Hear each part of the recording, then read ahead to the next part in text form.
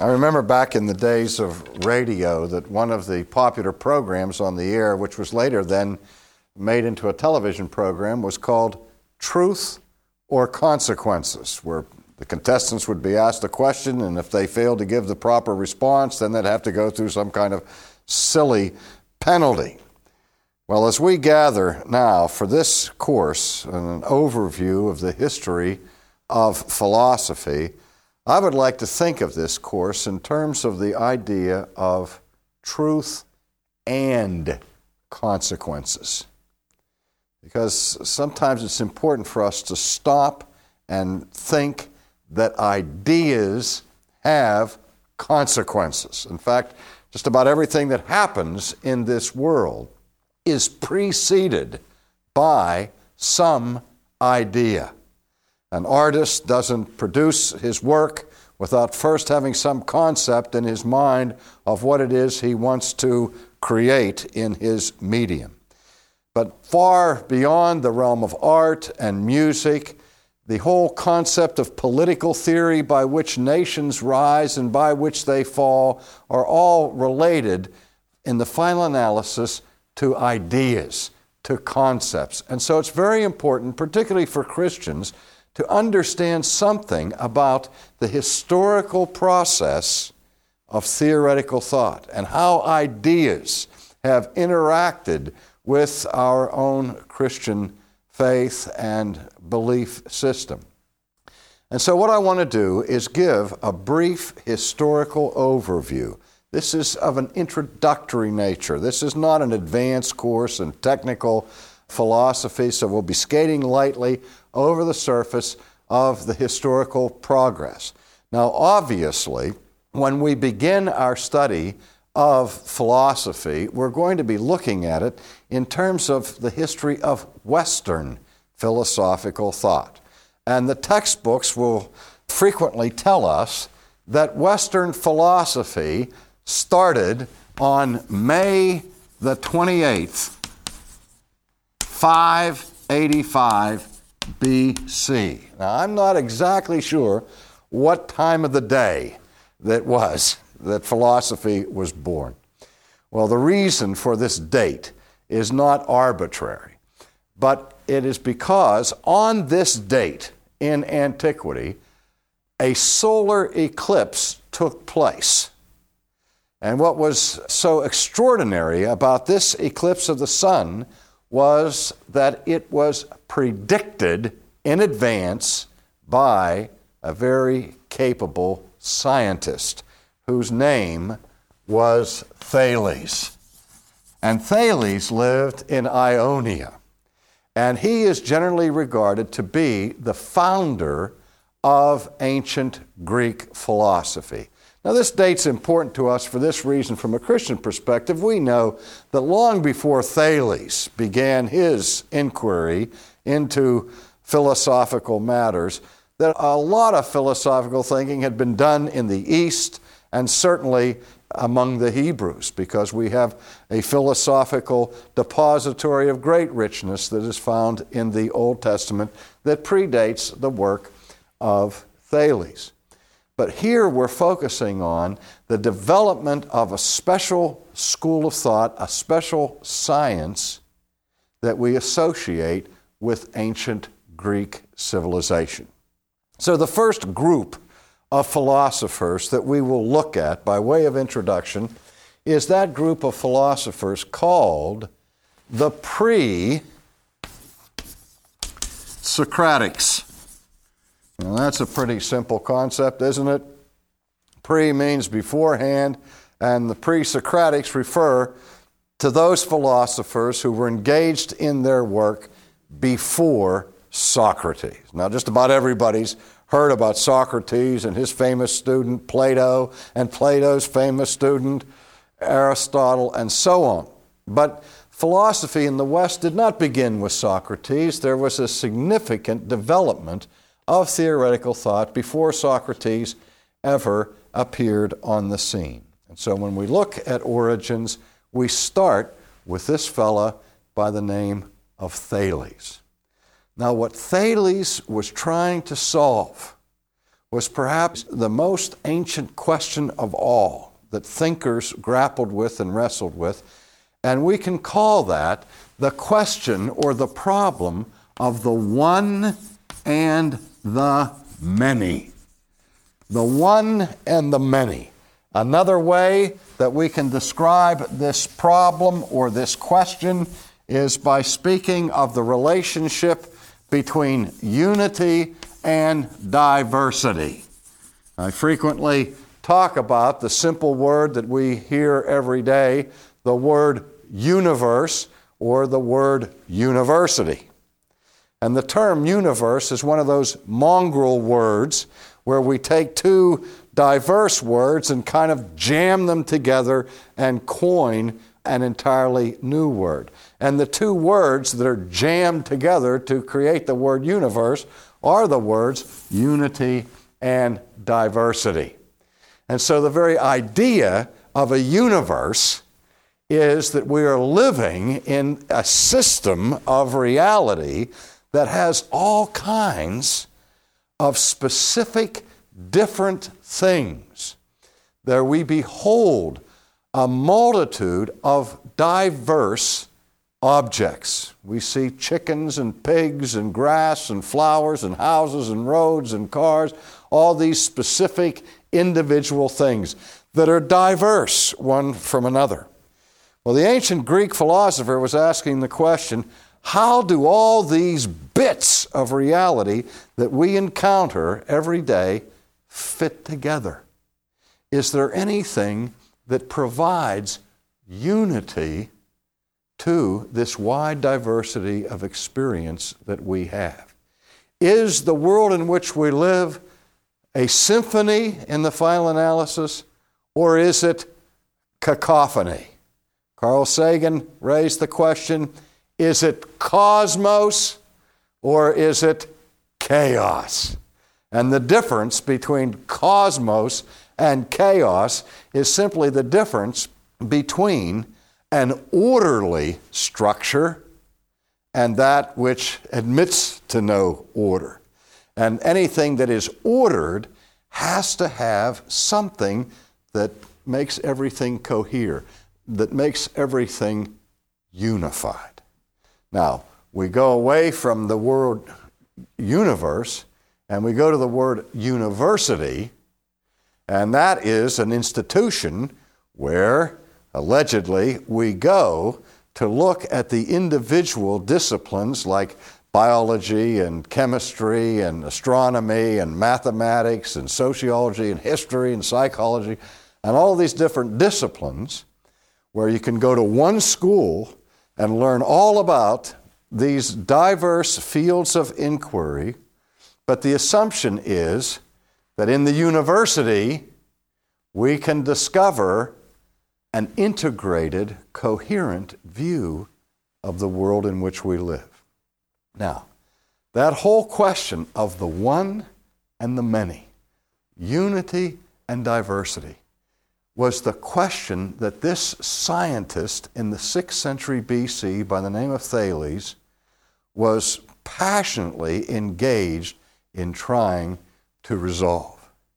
And what he was looking for is what we call ultimate reality. Now, what does he mean, or what did the ancient thinkers mean by ultimate reality? Well, one of the technical terms that we learn in the study of philosophy is the word metaphysics. Metaphysics. Now, we're all familiar with the term physics because physics describes the natural world of forces and powers and things and how they interact. Metaphysics is the attempt by the philosopher to go above and beyond the seen world that we encounter with our five senses from day to day. To search for that which is above and beyond the physical realm, from which everything comes and by which everything gains its ultimate unity and harmony. Another concern that the ancient Greeks had was for the word that they called telos. We get the word teleology from this word telos, and the Greek word telos can be translated by the English words end or goal or purpose. And so the question of Thales and of the ancient philosophers was not simply what is everything made of and how did it come to pass, but also the deeper question of why. Why are things the way that they are? Is there any purpose for birds? Is there a purpose for wind and for water, for stars and for the moon? And is there any purpose to human existence? That was a serious teleological question. That is, they're asking for the goal or the end. This is a profoundly theological question for those of us who are Christians. In fact, the old Westminster Shorter Catechism begins with the first question, what is man's chief end? That is, it's asking, what is the purpose or the telos of human existence? Well, these were the kinds of questions that were being raised by the pre-Socratic philosophers. I once talked to a fellow who's currently the head of the philosophy department of a very prestigious university in America, and I knew him when he was a student. And he was working on his PhD in philosophy at that time, and we were having a conversation, and he said, you know, the thing that amazes me most about philosophy, and I said, no, what's that? And he said, all of the questions that are wrestled with by modern thinkers were already explored in antiquity. And he said, I've discovered there are only so many questions to ask about reality, and those fellows back there asked them all. Maybe they weren't quite as refined and sophisticated as some later thinkers were, but at a fundamental, introductory way, the ancient pre-Socratic philosophers were honing in on the most basic questions of human existence. Well, again, the first question is, what is this ultimate reality? Or for the Greek, it was the question, what is the arche, the chief, the ruling stuff out of which everything comes? It was the search for essence. When we talk about the word essence, we talk about essence or substance, or the simplest word is stuff. I remember when I lived in Holland, was going to school over there and trying to learn that language and was impressed by how graphic the language was. Because we went to the store to get a vacuum sweeper, and we discovered that the name of a vacuum sweeper was a stofzuiger, which literally means a stuff sucker. You run this machine over the carpet and it sucks up all of the stuff that is there. So we can get somewhat abstract when we talk about essence or substance, or we can get right down to the nitty-gritty when we're talking about the stuff of life and of reality. Well, for Thales said that the ultimate essence, the ultimate stuff, the ultimate substance, the arche, the ultimate reality from which everything comes in the universe is water. Water. Now, do you remember when Paul met with the philosophers on Mars Hill in Athens at the seat of ancient culture? And he engaged in some discussions with these philosophers. On that occasion, it was the Stoics and the Epicureans. And he noticed that they had an altar to an unknown God, and he then began to preach to them, and he said, that which you worship in ignorance I declare to you in power. And didn't even your poets understand that it is within God or in Him that we live and move and have our being? Remember that?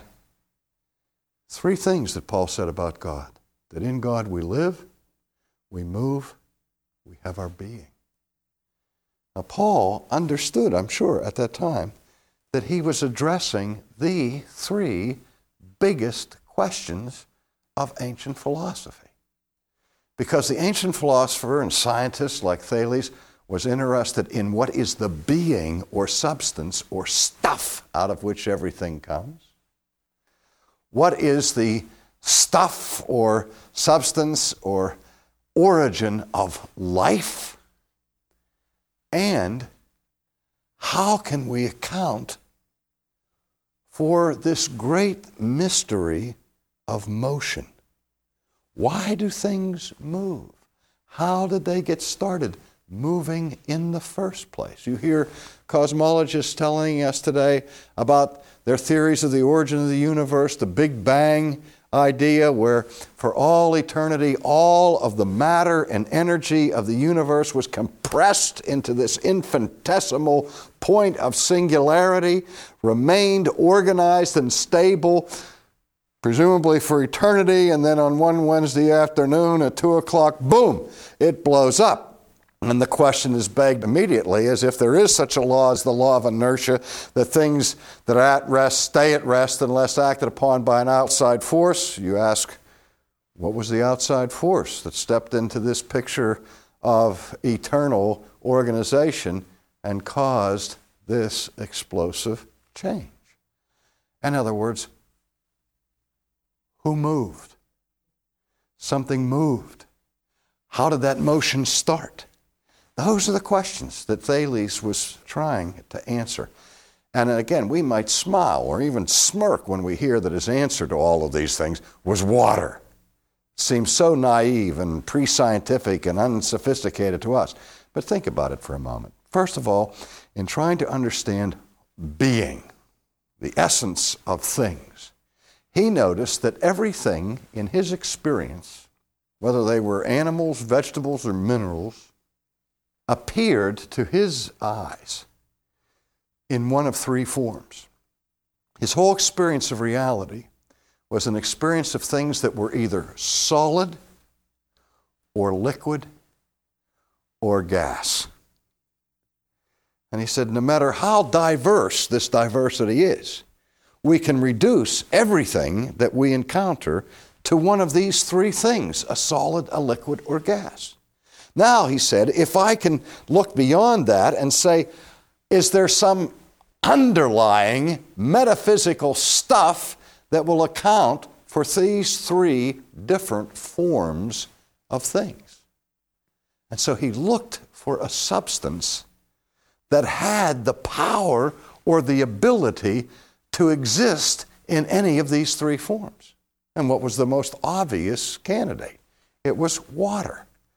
Water in its natural state is a liquid. When it freezes, it becomes a solid. And when it evaporates, it becomes steam or a gas.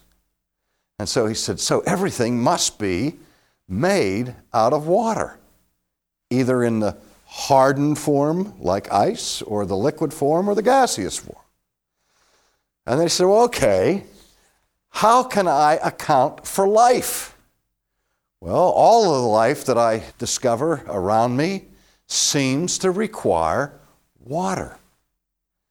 For a seed to grow, it must become wet before it can germinate. And for human beings and animals and flowers and grass to grow and to continue to live requires a constant replenishing with water. Water seems to be necessary to life. And if that's the case, then maybe it is the most basic substance that creates life itself. So now he has a preliminary answer to the problem of being, the problem of life, but he still was left with the problem of motion. How can I account for motion? He said, well, to account for motion in light of a primitive understanding of inertia, he said, we have to look for some substance that is hylozoistic. Now that's just a fancy word that means self-propelled. Something that has the ability to move itself. We have a word for that in English, and it's the word auto, which means self, right? Mobile. An automobile is something that has the power of mobility in and of itself, at least when it's working and the gas tank is filled and so on, and you don't have to push it to make it go. But the idea of motion being explained required that something, somehow, somewhere, had the ability to move itself. Because if everything were at rest, and eternally at rest, and if the law of inertia is true, how long would it stay at rest? Forever. And when we see something move, like this chalk up in the air, we realize that the chalk is still now, it's inert, until acted upon by an outside force, which is my hand, and I exert pressure, my arm is moving, I let go of the chalk, and the chalk moves. And so motion is caused by some previous motion. And if that previous motion is caused by motion prior to that, then we have to ask what caused that motion. And we keep asking that question, how long? Forever. And we get into an infinite regress that doesn't make any sense unless we find something that has the ability to move on its own. Well, for Thales, that was water. Because water has the ability to move. How did he know that? By observing rivers. And he noticed that creeks were running, that there was a current of moving water. He noticed that he couldn't see anything that was tugging at the seas to make them move. He didn't know anything about the tidal forces of the gravitational pull of the moon and that sort of thing. To his naked eye in antiquity, it seemed like water was churning and moving on its own without being dependent on something outside of itself. So you look at these things and you say, wow, maybe he wasn't so foolish after all, because he's given us a basic explanation for being, for life, and for motion. And so for him, the answer to all of the mysteries of the one and the many could be found in one ultimate reality called water.